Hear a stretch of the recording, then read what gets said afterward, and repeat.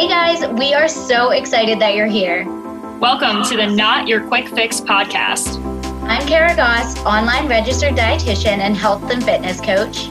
And I'm Kylie Kaiser, online health and fitness coach, and we're your hosts. This podcast is all about improving yourself, physically and mentally. And y'all, neither of those things can be improved with a quick fix. We are here to be real with you about your fitness and fat loss goals, your health, your mindset, and everything in between. If you're ready to open your mind to the process that self-improvement requires, instead of always looking for the next quick fix, then this is your podcast. Let's get started.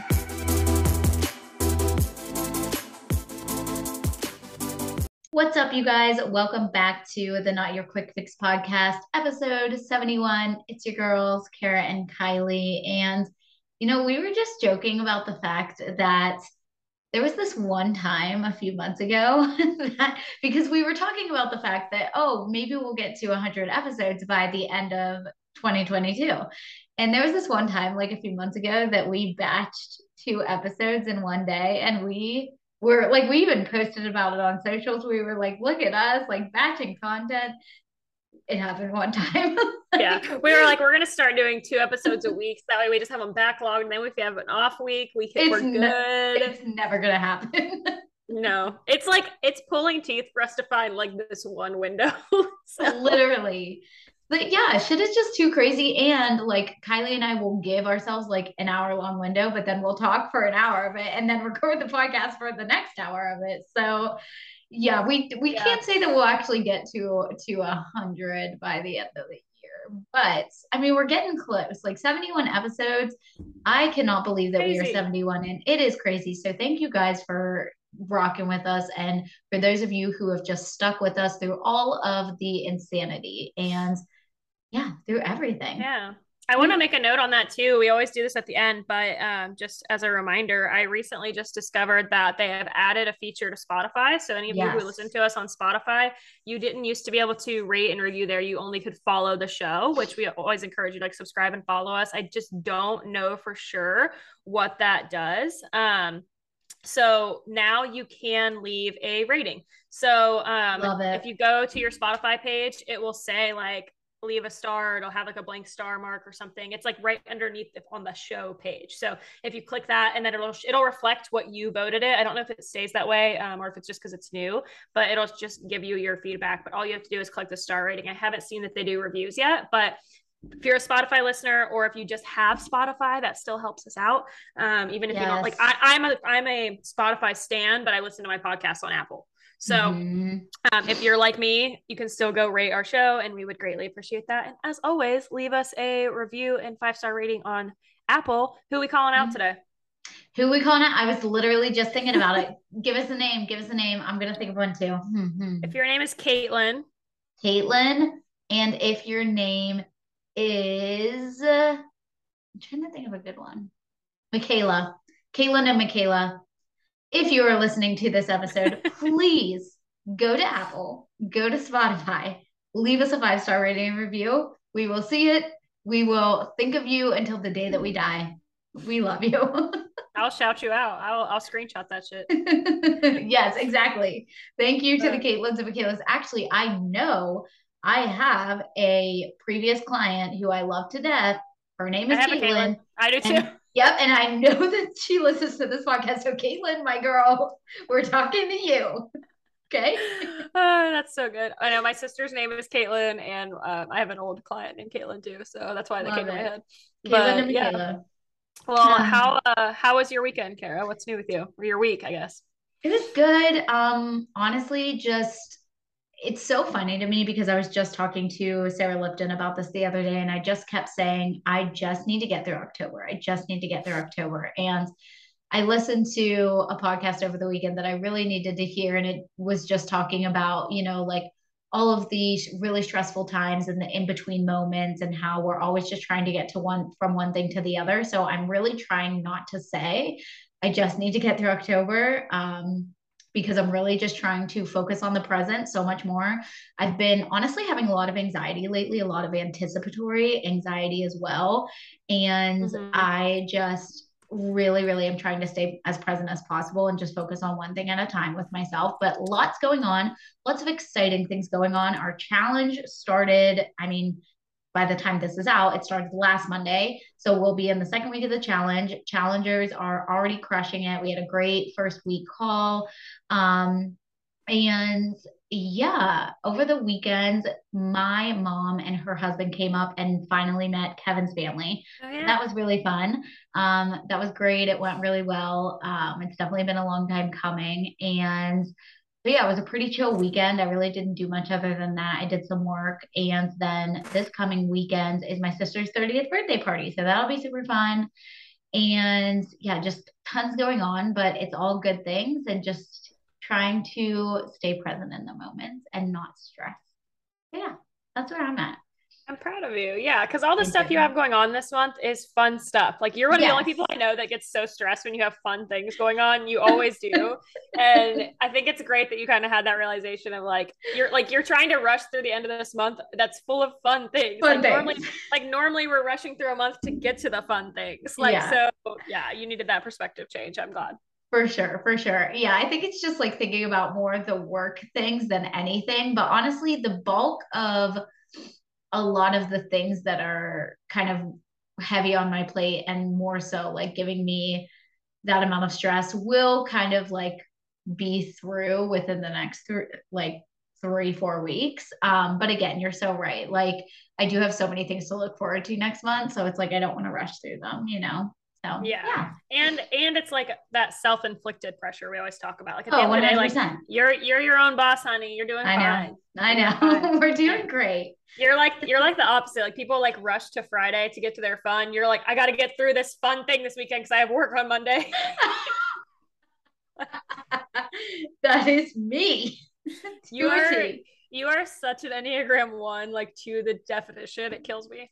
You also want to know who's an Enneagram 1, and I can see this so hard is, guys, I'm sorry. We talk about these podcasts so much. Jackie from The Morning Toast, and I'm like, oh my God, this is why I relate to her so Interesting. hard. Yeah. Super. I wonder if she has a 9 wing.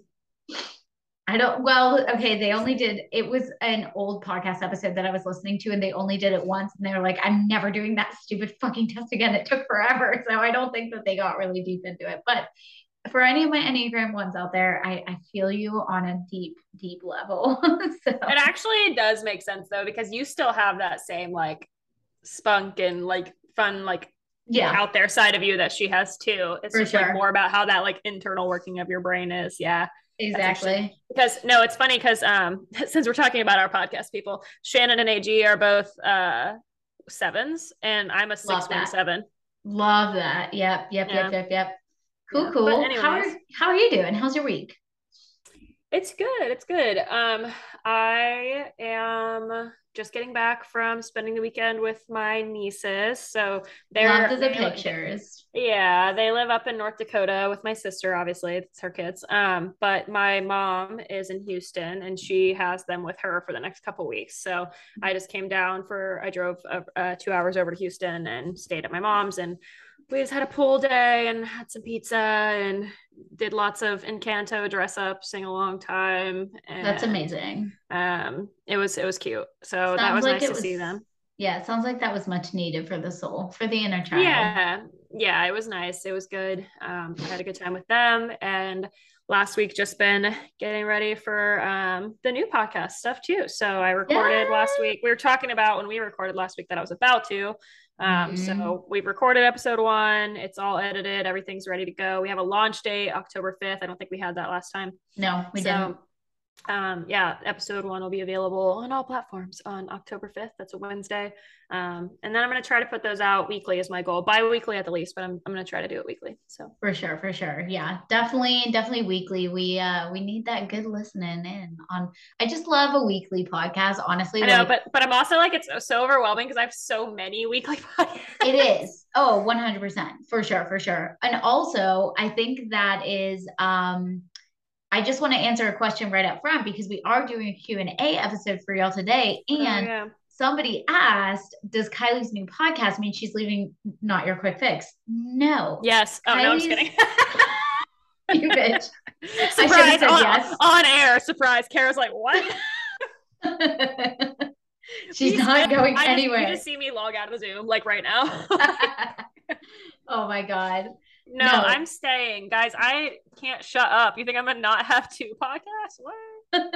We need Kylie here. Y'all know the dynamic. And yeah, I mean, this is obviously she's allowed to have more than one, obviously, podcast endeavor. And this is just kind of like another branch of who Kylie is. So I'm super excited for y'all to listen because I know it's gonna be fire. Yeah, and I think it's understandable to wonder because it is a lot to do multiple things and to have that. But honestly, it helps. It's such a blessing that Kara is the brain that she is because Kara does our transparently Kara does our editing for this podcast and handles a lot of that stuff. So I do like our show note writing and Kara takes care of the rest as far as getting it out there. Yeah, so she takes care of the rest of the hard heavy lifting, which I am now doing for my podcast, the audio and stuff for. So that helps me a lot because it would be overwhelming for me to be doing all of it. And then I have Caleb. I mean, Caleb did my YouTube edit and everything for me, which is fantastic. So it's great to have all that help. And I could see if I was doing all of the things, I may not be able to have taken it on. So definitely.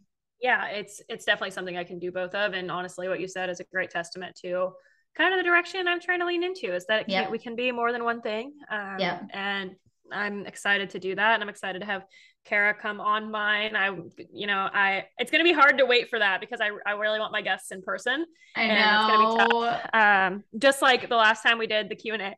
Oh, wow. Hiccup. Q&A. That was so fun doing that together in person. I know. Like this is not going to be as fun, but it's so I know. No, I feel that so much. I know it's like, fuck, I might just have to fly down for an episode. Oh, we will do that. We're gonna Shannon AG this shit because I got with the YouTube and everything. We've got to. Yes, absolutely. Yeah, I'm super excited for you. But yes, Kylie is not going anywhere over here, and I didn't even think about it like that. Like, yeah, that is a good balance for you in terms of like you having to do all of that stuff on your end now. In terms of the podcast, it definitely would be really overwhelming if you were doing it. I appreciate you. Of course. Well, you guys, so we decided to do another Q&A episode. We loved the first Q&A episode that we did with y'all, and you guys always ask really, really good questions, especially through the NGL link, that anonymous link. So we did get some good ones today.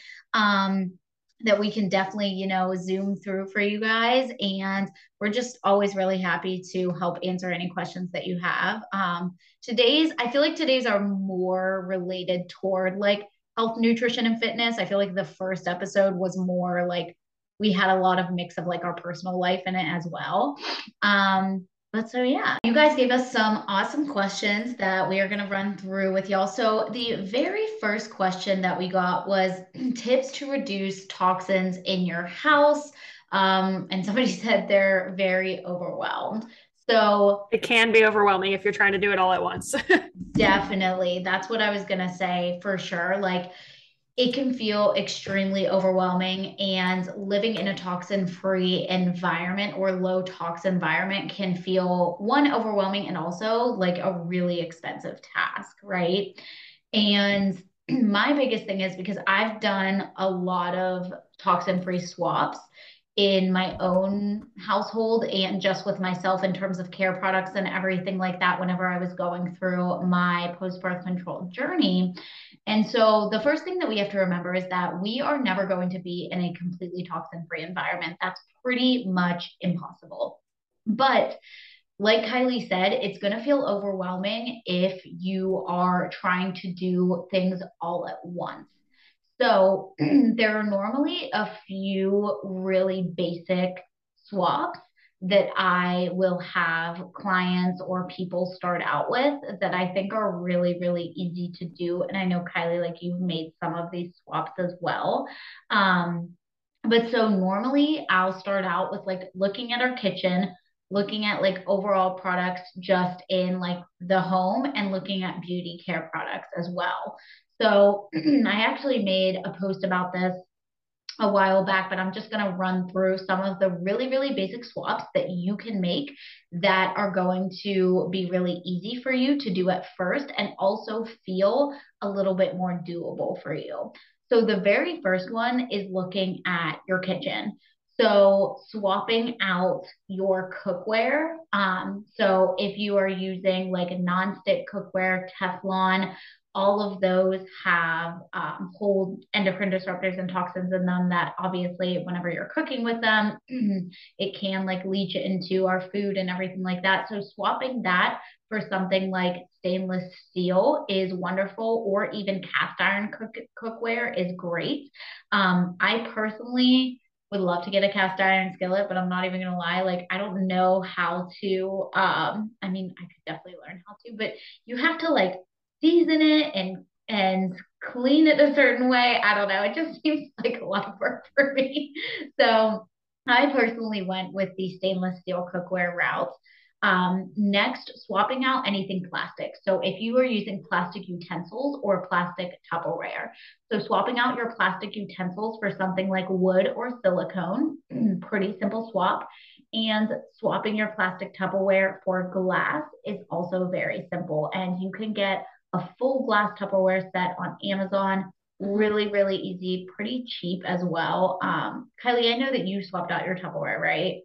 Yeah, I did that actually right before this move. Okay. And I think actually, I asked for it as like my moving gift, and I think my Oh, mom cool. got it. I think my mom got it at like TJ Maxx, and it wasn't super expensive either.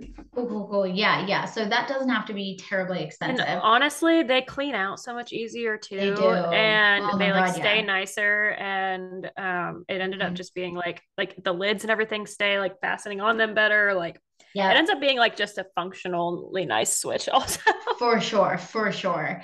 And if you think about it too, if you're somebody who's cooking with, like, I know people who will pack food in a plastic Tupperware container and then put it in the microwave Oh and yeah, cook that was with me it. all the time. That was me all through prep. Right. And that's even worse because whenever we're cooking with plastic or we're heating up plastic, those toxins are leaking into our food. Mm-hmm. Um, so definitely want to switch to something like a glass. That's going to be really helpful. And if you carry a water bottle, that can be a really helpful switch as well. So if you carry a Gotta do that. plastic water bottle or jug or whatever it may be, switching to stainless steel is great. I love my iron flask.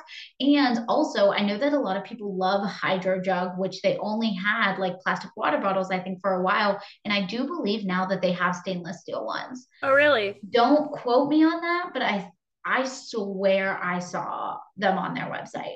Because that's the Um, next swap I'm trying to make. I'm still in my plastic hydro jug. yes, I think a lot of people are. Yeah, Josh still uses his big. He had it on our challenge call last night. His big plastic blender jug. So, Mm-hmm. but yeah, swapping that is helpful. So those are some kitchen swaps that we can make.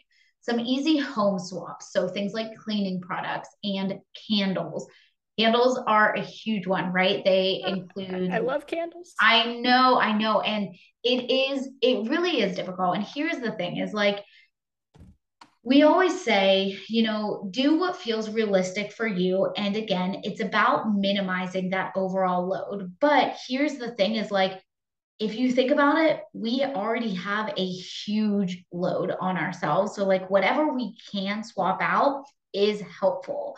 So, things like candles, they do contain artificial fragrances, which I believe the statistic is, again, don't quote me on this, but I think it's like up to 75% of artificial fragrances do contain endocrine disruptors. And basically, endocrine disruptors are exactly what they sound like. They disrupt the endocrine system. They can cause hormonal issues, hormonal imbalances, blood sugar issues, inflammation, all of these kind of things.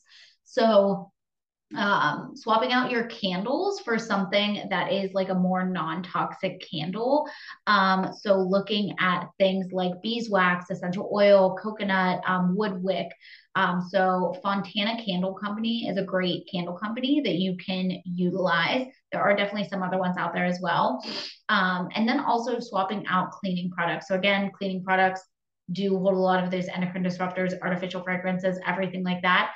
I personally swapped all of my cleaning products to Branch Basics. And basically, they send you like a whole starter kit and it has everything. Like, it has, like, there's a solution that you pretty much use for everything, and it's a plant and mineral based solution. So, again, here's the thing though with these types of things, like beauty products, home products, all that kind of stuff. use up what you have. And then whenever Yeah. you run out of Yeah. it, just buy something new. Like, don't go throwing all of your shit out and wasting that money, Like you it's not know? going to do it overnight anyways. Like Exactly. Exactly. So that's really huge. And then in terms of beauty care products, just like being really cognizant of the ingredients list. So I personally swapped, like I am somebody who has yet to swap my makeup products. I think that it's definitely really difficult to do, and it's difficult sometimes to find like non-toxic makeup that you really like. But in terms of like my face wash and my moisturizer and everything like that and makeup remover, I did switch that over to Honest Beauty. And so that's a company that doesn't have like any dyes, fragrances, like phthalates, parabens, all that kind of stuff. But something that you can do is you can look into the Never list from beautycounter.com. You just type it in and it will pop up in basically it'll pop up in your browser or whatever it may be, and it'll give you an entire list of products that you should be on the lookout for. If they're in your beauty care products, you might want to swap that out with something else. So that's called the Never list from beautycounter.com, and those are just products and ingredients to avoid in your beauty care products. I think it's also like important to note, like on the same token of what you were just saying, is like you're making swaps that are realistic to you, and also like you're allowed to Yep. have your things that are like your negotiables or not. And like if you're making all these changes, like someone like Kara, for you, like this is very important to you, as it should be to all of us. So you've made a lot of these swaps, but like choosing not to swap your makeup. You don't wear makeup every day. No, You put I makeup. literally You wear actually makeup very you maybe very like, rarely wear makeup. yeah, So for you, exactly. that's not as high on your priority list. Like to have that minimal Mm-hmm. exposure to those toxins to you to have the makeup you like, that might be your trade-off. Yep. If you're someone who wears a full face every day, maybe because of your job or you'd like to do that, which is totally fine. Like that might be more important to you because you're applying that daily, just like Kara made that choice with her face wash, etc., because that's something you're doing daily, right? So Exactly. I think that was just without you even saying it. I felt like that point kind of is important because maybe everybody doesn't Yeah. know that. Maybe everyone doesn't know that your beautiful face they see every day is fresh and natural, but it is. I So love you. I think that you can have those things. Like if you're just like I know some people that are just like makeup gurus and they're like, listen, that makeup is not going to do it. And like, that's fine. Like, Mm-hmm. but if you're someone who's doing that every day, that might be something you want to consider more deeply than, if you just love to do your makeup all up on the weekends, like maybe that's your trade-off and you swap out the cleaning products, the plastics, all of those things. Yep, yep. I love that you kind of zoomed in on that and made that a point because it is really important to, and again, that's something huge so that you don't feel super overwhelmed, you know? Yeah, and like I don't want to like I feel like sometimes with this stuff it's like people end up like living in fear of everything. It's 100%. like you're not gonna like suddenly have like an estrogen and endocrine issue if you like use this makeup like today. Mm-hmm. Like it's gonna be over time, and it's like Kara said, it's like that. It's kind of like when we were talking about total aesthetic load with stress, right? It's like the Yep. total load. If you can reduce that load, like there is gonna be toxin. Like the world we live in, you're exposed no matter what. Yep. You can't shelter yourself from all of it. Mm-hmm. But it's also important, I think, to, and you can chime in on this if you disagree, but like to acknowledge that like these steps are going to be good to take no matter what. But if you're someone who's like not even addressing the basics or like what you're putting in your body or any Oh, of for that kind of sure. stuff, this is like not what you should be worried about. Like, don't be Mm-hmm. stressing this if you're not even like addressing like the toxins that you're like eating, consuming, or like the nutrient deficiencies and things like that that are going to help with your hormones too.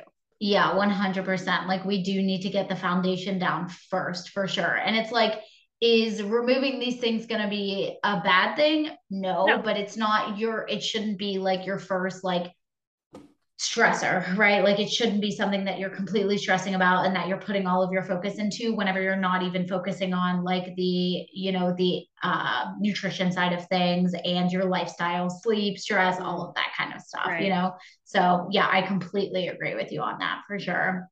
So, I mean, yeah, those are some pretty simple swaps. And like I said, like there are like apps like the Think Dirty app. You can scan things like household items, personal care items, different things like that.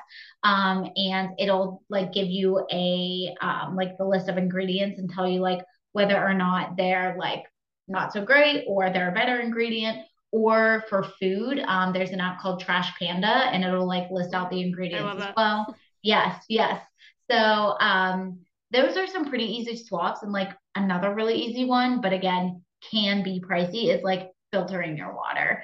That's another really big thing that you can do, and know like your like kitchen fridge filter is probably not doing shit. You probably need to buy something like a Berkey filter, but those can be pretty expensive, you know. I am the worst at filtered water. I mean, I grew up with well water. Like I always drank water from the sink.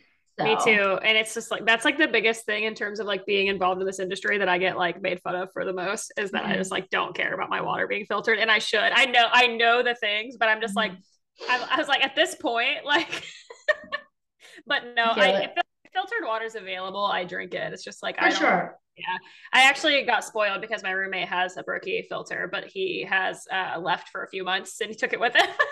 Yes, I was so freaking jealous whenever I walked into your apartment and I was like, oh my God, you have a Berkey? Because that is on my Christmas list. Of course it's Ryan's. Of course it's Ryan's. For sure. But awesome. Yeah. Well, do you have anything else on that, or you want to go to the next one? No, I think that's a pretty brief overview, and I think that'll be helpful for people. So yeah.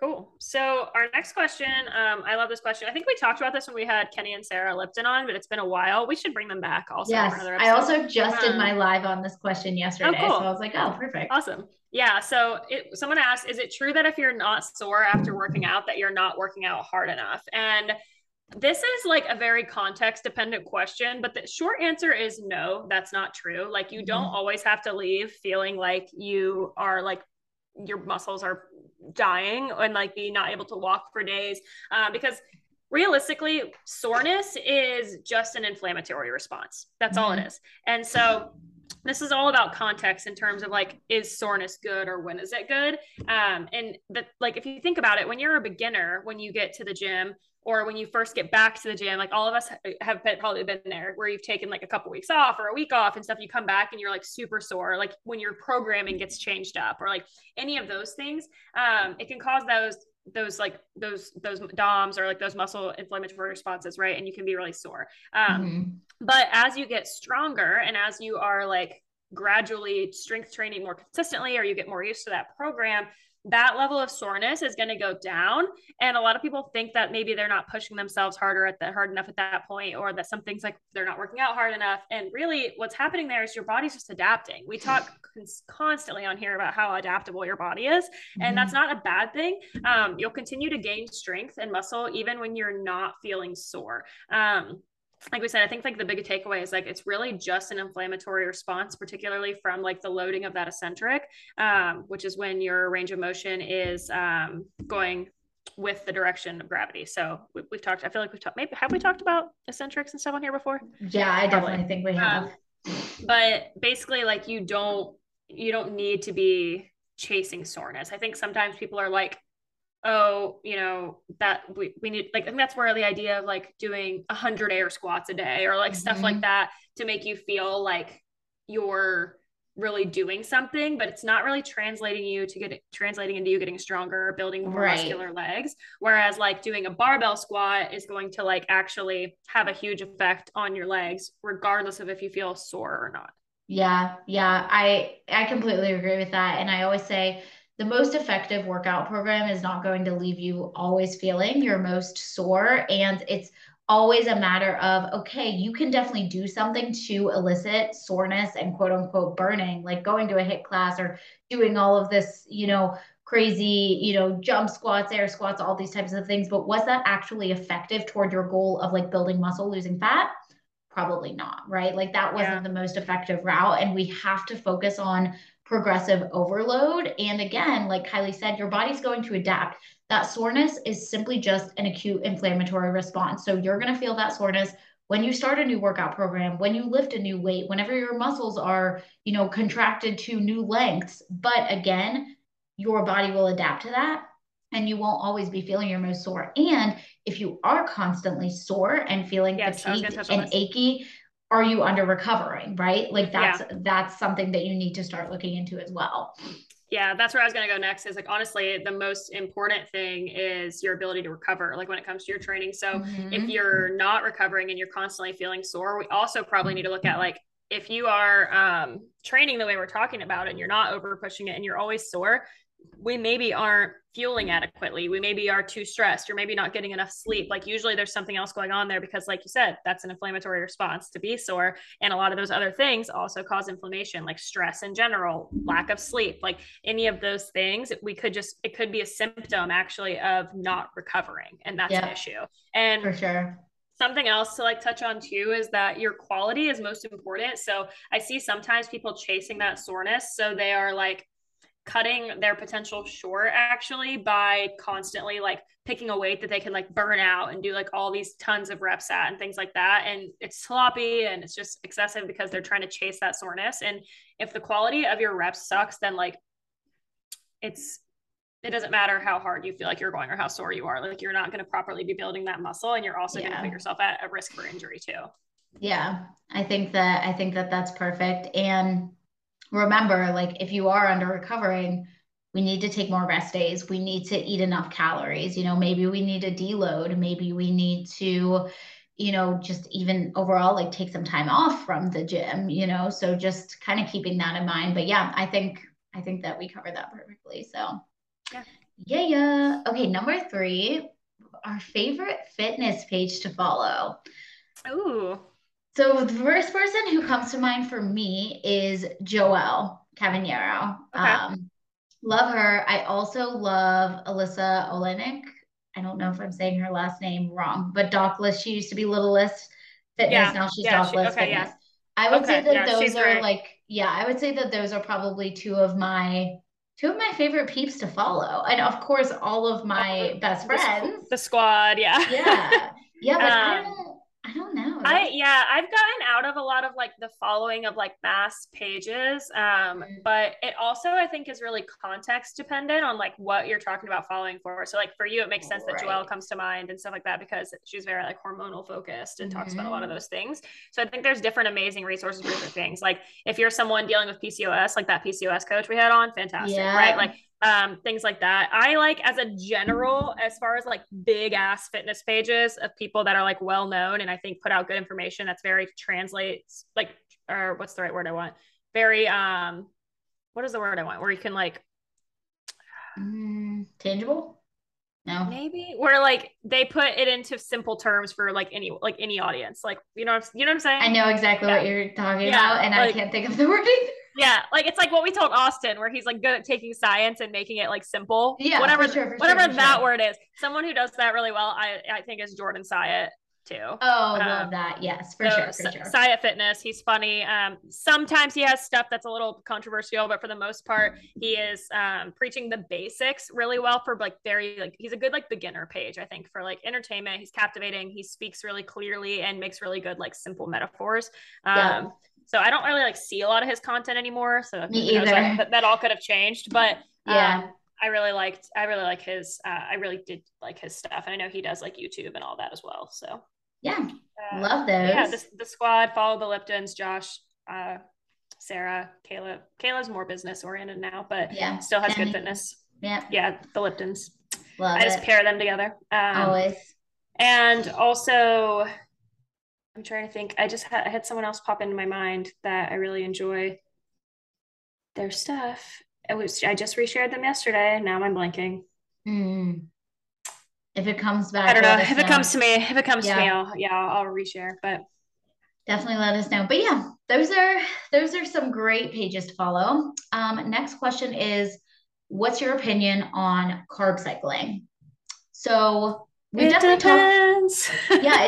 It depends, right? We talked about this before. We have. I think we talked a good bit about carb cycling whenever we had Will Grazione and Gilles Pellegrin on. I personally am a big fan of carb cycling in many instances. So the basics is that if somebody is coming to us and they've never tracked macros before and they're just kind of getting into this lifestyle, we are not going to have them on a carb cycle, right? We're not going to give them 2 sets of macros to focus on and to follow. Yeah. But whenever it comes to more intermediate to advanced clients, I really do enjoy carb cycling. One, I enjoy carb cycling in a fat loss phase. I really like doing like a 5-2 split where we have like 5 lower days, to higher days just to kind of mitigate those negative adaptations of dieting. And it kind of gives them a mental reprieve and something to look forward to. And I also really enjoy carb cycling whenever we are just focusing on it in terms of a performance standpoint, like maybe putting our higher carb days on our, heavier loading days or heavier workout days, whether it be a leg day, a back day, or even just having high carb days on our training days and lower carb days on non-training days. That's personally the split that I follow from my own coach. But I think that carb cycling is a wonderful tool. I think that there's a lot of misunderstanding around it in terms of weight loss. I think that a lot of people, of course, any tool that comes out into the fitness industry, people just have to make it centered toward weight loss. So I think most people are like, well, I'm carb cycling for weight loss, so I know it's going to work. You know what I mean? But again, there's an entire product that's spitting that. I told you about this before. I had some clients come to me that are from it. I can't think of the name, but they try to basically make it all like they basically base carb cycling on your body type, like the ecto, all that shit. What the hell is the name of it? Is it V-Shred? Yes. And it's like their whole thing is like carb cycling is like the magic answer. And I'm like, so that's the thing with all of this stuff. It's tools and it can be helpful, but it's not like someone who's carb cycling is not like going to necessarily do better than someone who's not. Like I like Kara just said, I don't carb cycle clients often because I primarily work with brand new people to tracking. So if you're with me long term, we probably have gotten into carb cycling just depending on who you are. I definitely have some clients that are on, like you said, like training versus rest macros and things like that, but I don't do that with beginners. So it really is just dependent and they get results just fine. Like they're not missing out on something because I didn't cycle their carbs. So it really just depends. Yeah, 100%. And again, context is always key here. Like we said, it's not magic. It's simply just a tool, and it absolutely can be a wonderful tool for dieting, for performance purposes, whatever it may be. But really, it's just going to depend on what your goals are and kind of what your level of knowledge is around like being able to hit these goals, consistency, all of that kind of stuff. So yeah. What number are we on? We're in four. I don't know. I'm losing track. Top 3 things. Okay. Oh, this is a hard question. Top 3 things you wish you would have done differently in your fitness journey. I really didn't think about this one before coming on here. So I think this one's honestly, I think pretty easy because it's like kind of the whole reason we're here, right? So it is. Yeah, there are definitely things that come to mind. I'll let you go first. With the disclaimer that at the same time, I'm glad I didn't do these things differently or else I may not have been inspired to be here coaching. Yes. However, my goal is to help all of you who do not need this to lead you to the path of coaching to be able to not do these things. So I think the first one is the easiest for me. I wish I would have gotten professional help sooner. Yep. I wish I would have hired a coach sooner, a knowledgeable coach. And again, I did have some trial and error with that. I did hire a few, I think I talked about this in our very first episode ever, if anyone wants to go way back. I did hire like some like quote unquote online coaches when I started. I like basically paid a very low price for an 8-week meal plan and training plan kind of thing. I wish I would have, and maybe it wasn't even as big, but I wish that I would have had the availability of like the level of one-on-one coaching that it does exist now, if it did exist then. So hiring someone that I had like done research on or seen that they're credible, seeing their clients, talk to their clients, things like that. I wish I would have just had that guidance to cut that journey short, because as Kara and I said, like I was chasing the place and knowledge that I'm at now for so long. So and I put my body through a lot by just doing all of the fads and all of those things. So I wish I would have done that differently. Top 3 things. The next thing I wish I would have done differently is, it's like, I feel like my first one answers like, it would just solve all those problems, but I wish that I would have, we're going to get a little, mindset-y woo-woo here, but I wish I would have understood the importance of like that, what we've talked about a lot recently on here, like the importance of having peace and acceptance with where you're at.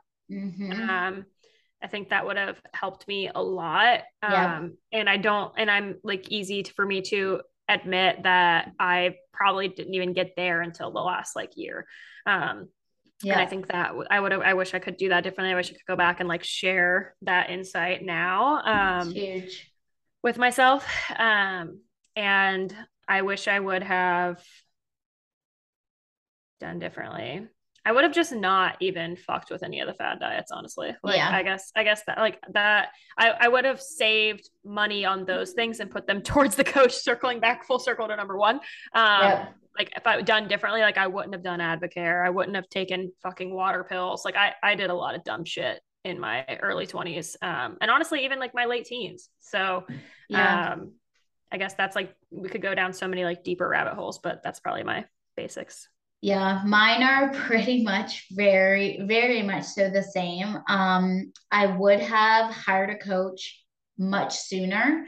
And also someone who really, really, really focuses in on functional health. And I think that that can be kind of my second thing. So all the things that Kylie said about having a coach, just to be able to like cut the journey of or the time of my journey in half and to learn so much more because like whenever I first started working with our first coach, like I gained so much knowledge and genuinely like my entire outlook on how I viewed food changed and I wish I would have known that sooner. But number two is I wish I would have gotten off of birth control sooner. I wish I Yeah, would I could add that have, one. yes, I wish I would have started focusing on functional health sooner because I probably would be very much so far removed from the situation that I was in, for the past almost 2 years now. But again, it's not something that I necessarily regret because it's gotten me to the place that I'm at today. So I definitely don't regret that. Um, and number three would definitely have to be a mindset related thing as well. I wish I would have understood actually, truly, like how much food my body really, really needed, and understood the process of reverse dieting. A little bit more. Again, it's not really something that I would have like done differently. It's just like something that I wish I would have known more about because in 2017 is when I was really going through a really, really difficult time with binge eating. And it was simply because I was constantly restricting myself. And if I would have known that I didn't have to restrict, I do feel like I wouldn't have gone so far into a spiral of binge eating as I did. So Yeah. yeah. I actually want to piggyback on that too. I thought of an addendum, or I guess an extra one too, is just focusing on, I wish I would have put more emphasis on my relationship with food prior to my Yep. relationship with dieting. Because I think that a mistake a lot of people make, and the mistake that I transparently have made, we talked about this on here, is like by getting into flexible dieting and macros, I thought I was working on my relationship with food and it did help me. But that just is if you don't handle that correctly, it has the ability to just become another, like a masked version of disordered eating. Yeah. And while I wasn't disordered, I was no longer disordered in the sense that I was like under eating. Like I was eating enough and fueling my body properly, but I was still very obsessed with numbers. I still couldn't take social breaks. I didn't have true hunger cues. Like all the stuff that I've talked about now, were just like when I have the choice to make my own dinner. Like John and I were having this conversation the other day, where we were talking about, like, he was like, I want to get you back into like a bodybuilder style routine. And I like kind of had a panic attack about it and like admitted to him when we were having like a friendship talk. And I was like, you said that. And I was like, no, I don't want to do that. I don't want to eat that. I was like, I'm doing good. Like I was like, the other day I wasn't tracking, and like my dinner, I still just made like beef and chickpeas and like whatever. Like that's just my choices now. And he was like, Kylie. He was like, he's like, that's what I meant. He's like, to me, that is like bodybuilder mind. He's like, I'm not Yeah. talking about with like the perfection and the tracking. He's like, I'm talking about in terms of like how you nourish your body.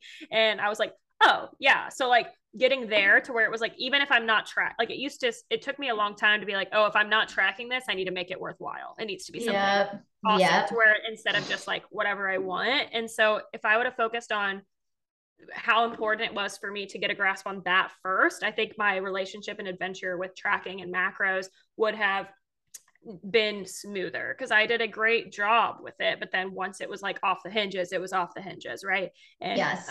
Macy Boyd actually just did a whole story on this yesterday, and I thought that was really good. She was kind of talking about those like the place that most people should start is like these different relationships with like social life and food and like all this stuff. I don't know if you saw her story. It was really good. But she was kind of talking about it, and she was like, I know a lot of people probably like roll their eyes when I'm saying like start with your relationships with all of these things as like your building block, but you know, this is the most important. I reshared it in my story. And that really comes to mind, is that I would actually maybe put that above like the fad diet stuff, honestly. Same. The relationship with food and relationship with self as well. Because again, like I didn't realize that, oh, just because I lost 20 pounds, like I still have to find acceptance and love for myself at every stage. Yeah. Losing the 20 pounds didn't let me love myself. It didn't allow me to accept myself. That work has to be done internally. So I would definitely put that before anything else for sure. Yeah, we've talked about that so much. Like, of course, like, was there like a boost of confidence and things like for me while I was competing? Yeah. But I also was still spending, I mean, we just talked about this. I would still have pictures that I know I looked at and I was like, oh, I don't know if I should post that or not. And I'm like super fucking lean. Like, and so like those things like don't go away. You just hold yourself to a different standard once you're there. So it's really important to find that. So yeah, whenever we talked about having that mindset of acceptance, I would kind of just, I guess I would addendum or adjust that one to be rather than the acceptance of self, to just be those relationships with yourself, with all those aspects, yourself, food, exercise, all those things, like not feeling guilty for not exercising, not punishing yourself with those things, like grouping that all into one, I think is really important. I completely agree. Great questions. Okay. Who has the stronger leg press?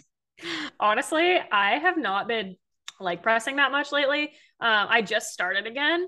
So I don't know. I guess I could like what's your PR? I think I like want to say I've done a few reps with 4 plates per side, but my PR was 320, I believe.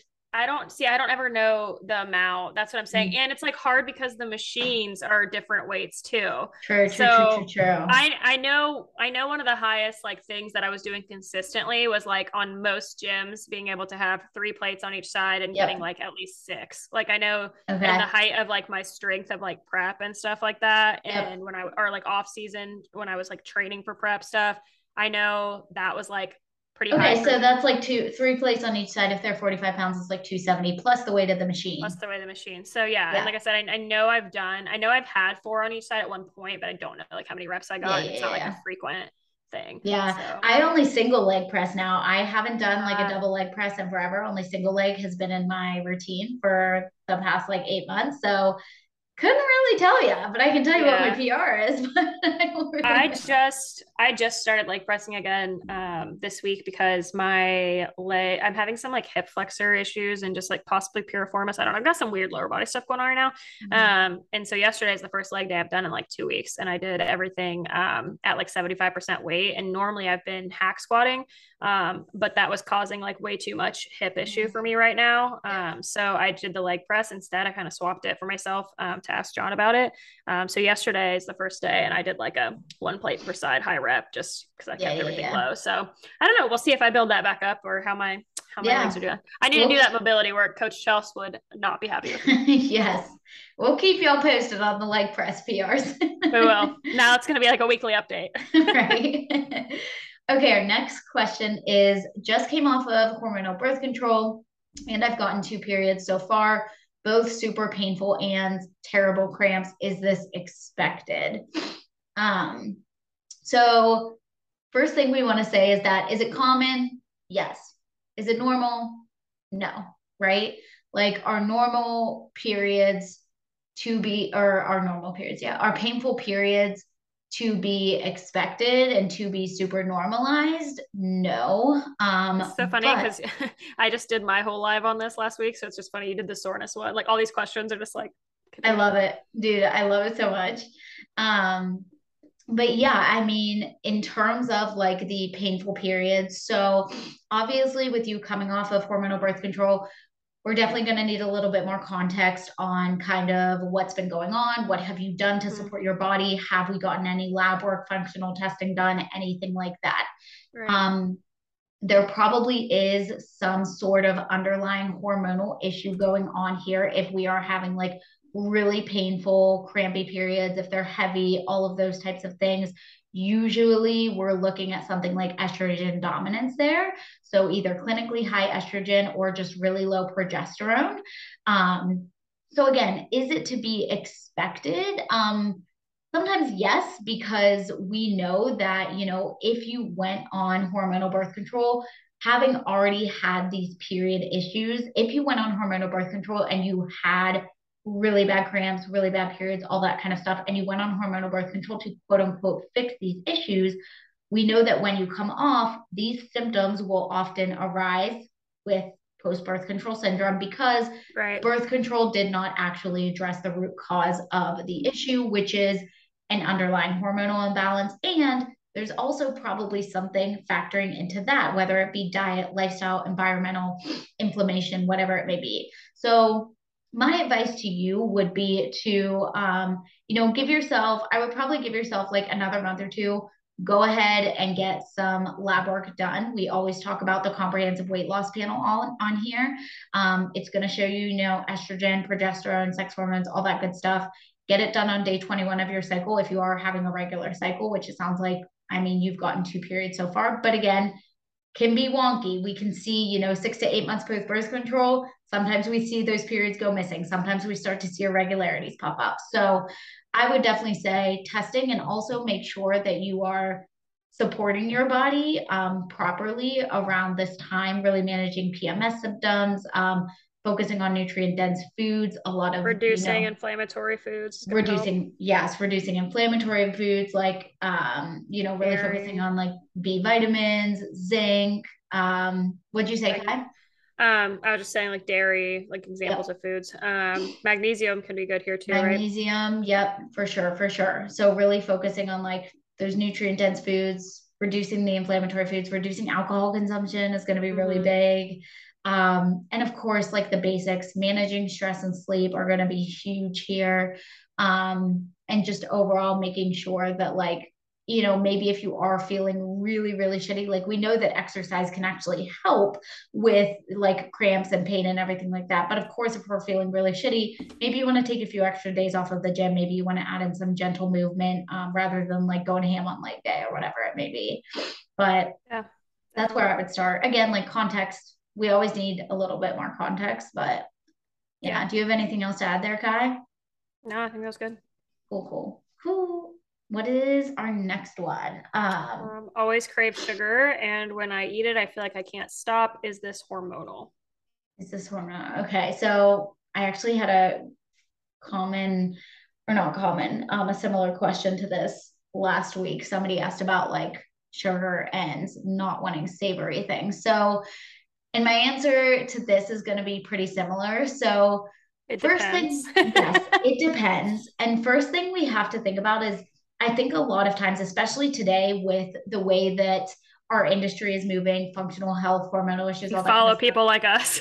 Yes, like people will convince themselves that any little thing that might feel off about their body, they convince themselves that it's a hormonal issue. But listen, if you crave sugar, like if you just prefer sugar, that might just be your taste preference, right? Like personally, I prefer sugary over savory any day. That's just me, right? But if you are having like really bad sugar cravings, like things that are feeling out of hand, like Kylie said, it depends. Definitely could be. A few things that we want to take a look at are what are blood sugar levels like? Are we pairing our meals well? So first thing, are we pairing our meals well? Are we eating enough calories? Because if we're not eating enough calories, if we're eating imbalanced meals, so if we're eating a lot of carbohydrates without enough protein, fat, and fiber, we might be having blood sugar swings and crashes, which could be causing you to have those sugar cravings, to be a little bit more hangry. So definitely want to focus on that. The other side of things is like a lot of times we will see things like sugar and salt cravings whenever we're dealing with low adrenal function or low cortisol. But just because you're craving sugar doesn't necessarily mean your cortisol is low, right? We have to look at, are we experiencing other symptoms of low cortisol? Are we waking up super tired even after a good night's sleep? Are we having insomnia? Are we having fatigue? Are we having like achy joints, different things like that? if we're experiencing other symptoms of this low adrenal function in combination with the sugar cravings, that could be a sign that, yeah, maybe we have some adrenal issues. But I always address those things first. You know what I mean? Address calorie intake, address meal timing, pairing your meals. And again, look at the whole picture, because like just the one thing isn't necessarily gonna say like, yeah, this is a hormonal issue. And I think it's just easy. It's especially whenever you're deep into this space and like you're trying to figure out. Oh, we're guilty of that. Yeah, like yeah, you look at one thing and you're like, oh my God, I got like a skin tag and I was like, I have too much estrogen. Something. Yeah. You're like, no, you're like, I have insulin resistance. Yeah, that's what it was. Insulin resistance. I was like, wait. Yeah. Oh my God. So, yeah. Yeah, it's definitely really easy to convince yourself that something's wrong. And again, something might be, but also something might not be, and that might just be your case preference. Yeah. So. Two things to add to that. One is it, you can probably correct me on this, is it when you are having sugar craving, or is it just specifically chocolate that could be magnesium deficiency as well? So usually I think it's more so chocolate. Specifically. But I honestly can't say for sure. I really can't. I don't know. I know Bryden talks about that a lot. Okay. Yeah. And again, magnesium is super, super helpful. And I mean, it plays so many roles in the body. So that's why like dark chocolate has magnesium, and it can be helpful to satisfy that craving for you. Right. Yep, for sure. But then I also just wanted to add on too, there could be another level of this that's unrelated to hormones that takes us back to the conversation we were having a little bit ago. Examine your relationship with food too. Like the idea of like, when I eat it, I feel like I can't stop. That could potentially be binge behavior also. Exactly. So also looking at mentally overall, like where you're at with food, like, is it that sugar is just your binge food, your binge trigger food, or not? And in that case, really kind of see, is this happening when this is happening to you? Is it in like an emotional setting? Is it an emotional response to something? Or is it like just throughout your day this is happening? And if you're finding it's like while you're high stress or while you're in like a certain emotional state or anything like that, that might be good to like evaluate that and reach out to an ED, RD, or counselor or something like that, because that could be another side of this that's not even hormonally related. Yep. I'm so glad that you said that, because that feeling of like not being able to stop and not having control over your body when you're eating a specific food, that normally is being driven by some sort of like disordered eating pattern or some sort of emotional state, whatever it may be. So yeah. Just the craving part wouldn't have necessarily made me go there, but whoever sent this in, the fact that you added that tidbit about the tidbit about not being able to feel like you can stop. That's just something I would look into for yourself too. Yes. Love that. I love this next question. How do y'all stay so close while living so far away? You can really feel y'all's chemistry and see that you're true friends, which we are. Oh, that's cute. We are true friends. I love that. We get the chemistry comment a lot, which is really cute. Like, Kara's my soulmate. Sorry, I fucking love it. We really are, dude. But I mean, we like any friendship is, it's any relationship is effort. Yes, I was trying to find the word because I didn't want to say work, but it is effort. I mean, like Kylie and I text pretty much every single day, right? Yeah. But it's also helpful that like we do have like the podcast weekly, like we have kind of like a catch-up session where we're talking about things, and we put in that effort to plan trips to see each other, like at least a few times a year, and if we can't, then whether it's like a call or a FaceTime or whatever it may be. And I think that it's also really important, like we just know, and again, this comes with, years of friendship, like we just know each other so well. And we also know like each other's like boundaries and like what we kind of need from the other person, which again, I think comes with just really knowing your person and 3 years of friendship, Yeah, I agree with that. And I think it does. I was going to say earlier when we were talking about how we always get on here for like our hours, like, and how we boof around on here before we bullshit. Yep. that I think that has helped us. But before we had the podcast, Kara and I regularly, we would just have like FaceTime. We would do Zoom dates. We did like Zoom this. calls. Yeah, yes. we did Zooms while we were working, and we did sessions like that. Like we would get on to like help each other work, but then, you know, an hour of that would be us just fucking around too. Yeah. So we've always kind of, we did sometimes. They were really helpful sometimes. Yeah. We used to do that. Yeah. Oh my God. That just like unlocked such a memory. I know. I forgot about that. My old office, we would just sit on like, it was during COVID. For like 6 hours. 6 hours. Like, we would literally sit on Zoom for silently 6 hours in the background. Like sometimes I would forget you're there. Like I would like go eat and like, yeah. So we've always just put in like kind of that effort, but I will say, yeah, now like having these common interests, of course, like with our work and things like that, and like having this podcast, the podcast just is nice because it kind of gives us that set time where it's like, if we have really busy weeks and stuff, it's like, okay, we always know that there's gonna be like a little bit of time to kind of catch up at least during this weekly like accountability, but you can set that same kind of thing with a friend, you know.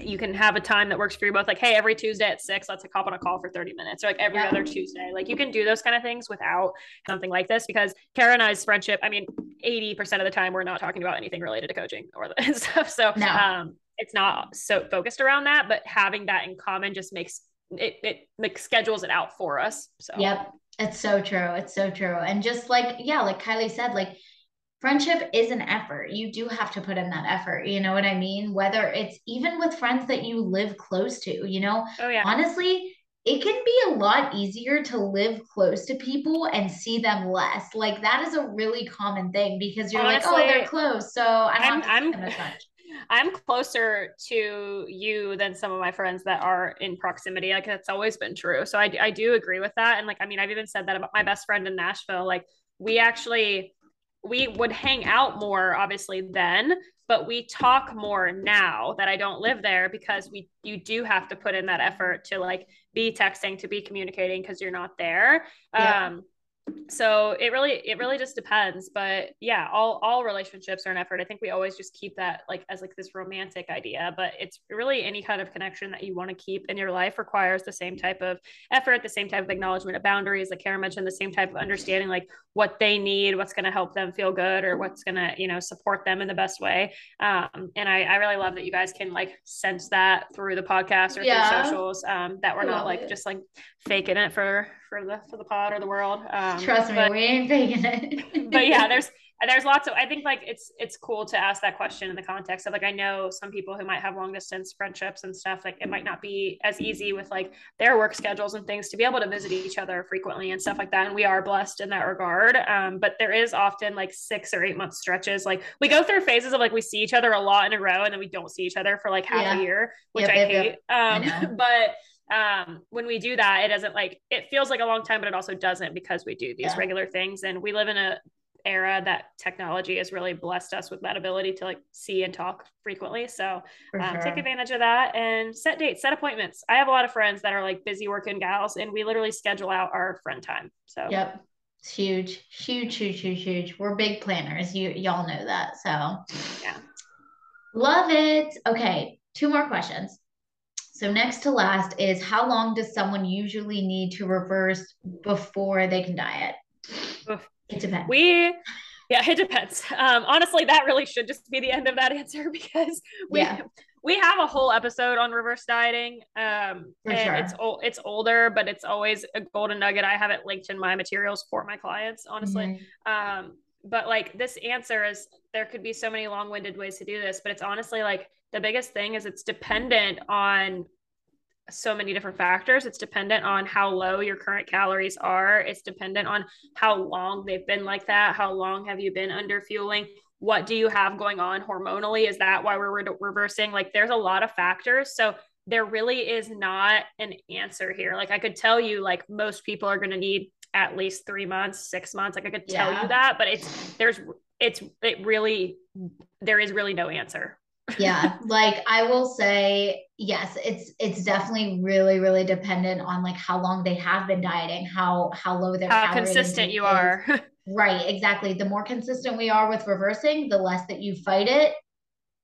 Go listen to our episode with Austin 2 episodes ago. The less that you fight it, the easier it's going to be, and the less time it's going to take. And it's already kind of a long process. Like normal, like most people, like you said, will need at least 3 to 6 months, but like we've had people reverse diet with us for 8 months to a year, Yeah. like, and so it really is just going to depend on those factors, how low are calories, what is the new maintenance, like new optimal maintenance point that we really are trying to get to, how consistent are you, and yeah, like just also like how quickly do we need to do things? Like if you're coming to us from a place of like in a really bad place where it's like you're not eating enough, so like you lost your menstrual cycle, you have tons of hormonal issues, like you're really freaking stressed out, maybe we need to reverse diet a little bit more quickly than somebody who was just kind of like eating a bit less than they need to and they just need to get calories up, so it's really going to be dependent on all of those factors. But here's the thing with reverse dieting, this is funny because we just talked about this on our challenge call last night, is like we kind of said last week too, it's like, are you willing to put in that work up front to make your life easier on the long end? You know what I mean? In the long term. So, if it takes 3, 6 months, 8 months, whatever it may be with reverse dieting, again, like I understand the notion of wanting to know how long this is going to take. But if the first question that you're asking your coach whenever you hire them is, how long do I have to reverse diet for? How long is this going to take? You're going to be unsuccessful right off the bat because you are constantly going to be impatient. You're going to be second guessing things, getting in your own way. And you're, again, not accepting of the point that you're at in your journey. So just remember that whenever it comes to reversing, because it is a mentally difficult process for people who have never been through it. So yeah, for sure. I agree. And I think too, like it's important to note when you're saying like when you have to reverse certain people faster because of maybe where they're at, we're talking in terms of like the aggression of which we're bringing up your food, not that like by doing that means like they get to the place where they cut faster. Because when we get that, if they were in that bad a position, when we bring them up there, they're gonna stay there a while. We're staying there a long time. Like so I like would like to bleed like maintenance into this as the same application as well, because like I don't want it to be like twisted in that like, oh, if you're in a worse place, we reverse you up fast and then like you're good. Because like otherwise, there's a reason, because a lot of times those people too, you have to understand, not always, but often when you reverse faster, like add bigger calories in, we have less control over how gradually or what your body comp may do as a response. And we're just taking this measure as something that's necessary for health purposes. So before you kind of are like, oh, I want to rush this process, understand that like we can reverse diet anyone up faster if you want, but you have to be willing to accept the changes. So a lot of times too, we draw out the process to keep you in a mentally good place and in comfortable place with your body. Yes. I love that so much. Yeah, I think that covered it. And our very last one, this one came in actually right before we hopped on here, is does breastfeeding really burn a lot of calories, or is this a myth? So this is not a myth. Breastfeeding is an energetically taxing thing on your body. You have to think about the fact that you are literally supplying life to another human being. Your body rapidly uses glucose to make breast milk. So no, this is not a myth. Usually, again, this is going to be dependent on like the mom, her body composition, lifestyle, activity, all that kind of stuff. But normally we're looking at anywhere from like 400 to 500 extra calories burned a day whenever we're breastfeeding. It might be a little bit less, it might be a little bit more, but moral of the story is when you're breastfeeding, make sure that you're eating enough, make sure that you're drinking enough fluids, make sure you're eating enough carbohydrates. Yeah, super, super important for sure. So yeah, this is also why it's so important after you have given birth to not be trying to diet immediately if you're breastfeeding. And this is honestly another like indicator too, if we're talking about like postpartum behaviors and postpartum nutrition. Like a lot of times you're not getting a cycle back for a long time while you're breastfeeding and everything. And it's like really easy to kind of correlate that in your brain. Like how much have we talked about, like if we're not having a cycle, we shouldn't be cutting. So like, it's like another way to just kind of remember, even though it is normal to not have a cycle while you're breastfeeding. That's like, there's a very clear reason for it is what I mean by that. That's still the same rule kind of applies. So you can kind of think about that to yourself. Like, okay. Yeah. For sure. And even if you're not breastfeeding, you still should not be trying to jump back into a diet immediately after having a child. Like allow your body to settle down, fuel your body. Like you're going to be tired. You're going to be stressed out. Probably you're going to be, it's one of the most amazing and exhausting times of your life. So do not like put that extra stress on yourself. through dieting, your body does need to recover. I think that in today's world, we put so much of a pressure on moms to get back to normal. And it is insane because so I actually was just reading more and learning more about this through a book that I was reading for continuing ed credits called Real Food for Pregnancy. And she pulled in like a ton of other cultures and what they do postpartum, like what the mothers do and everything.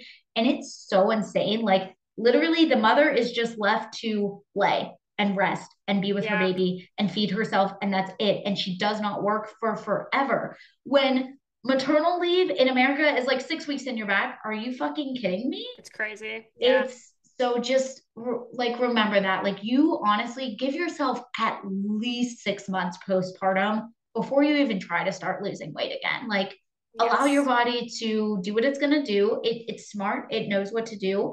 Don't feel the societal pressure of, oh, you're gonna bounce back, or oh my God, she didn't even look like she had a kid, that don't put that pressure on yourself. So, I mean, neither of us are moms, but like we work with moms. We know what it looks like. We have friends, best friends who are moms.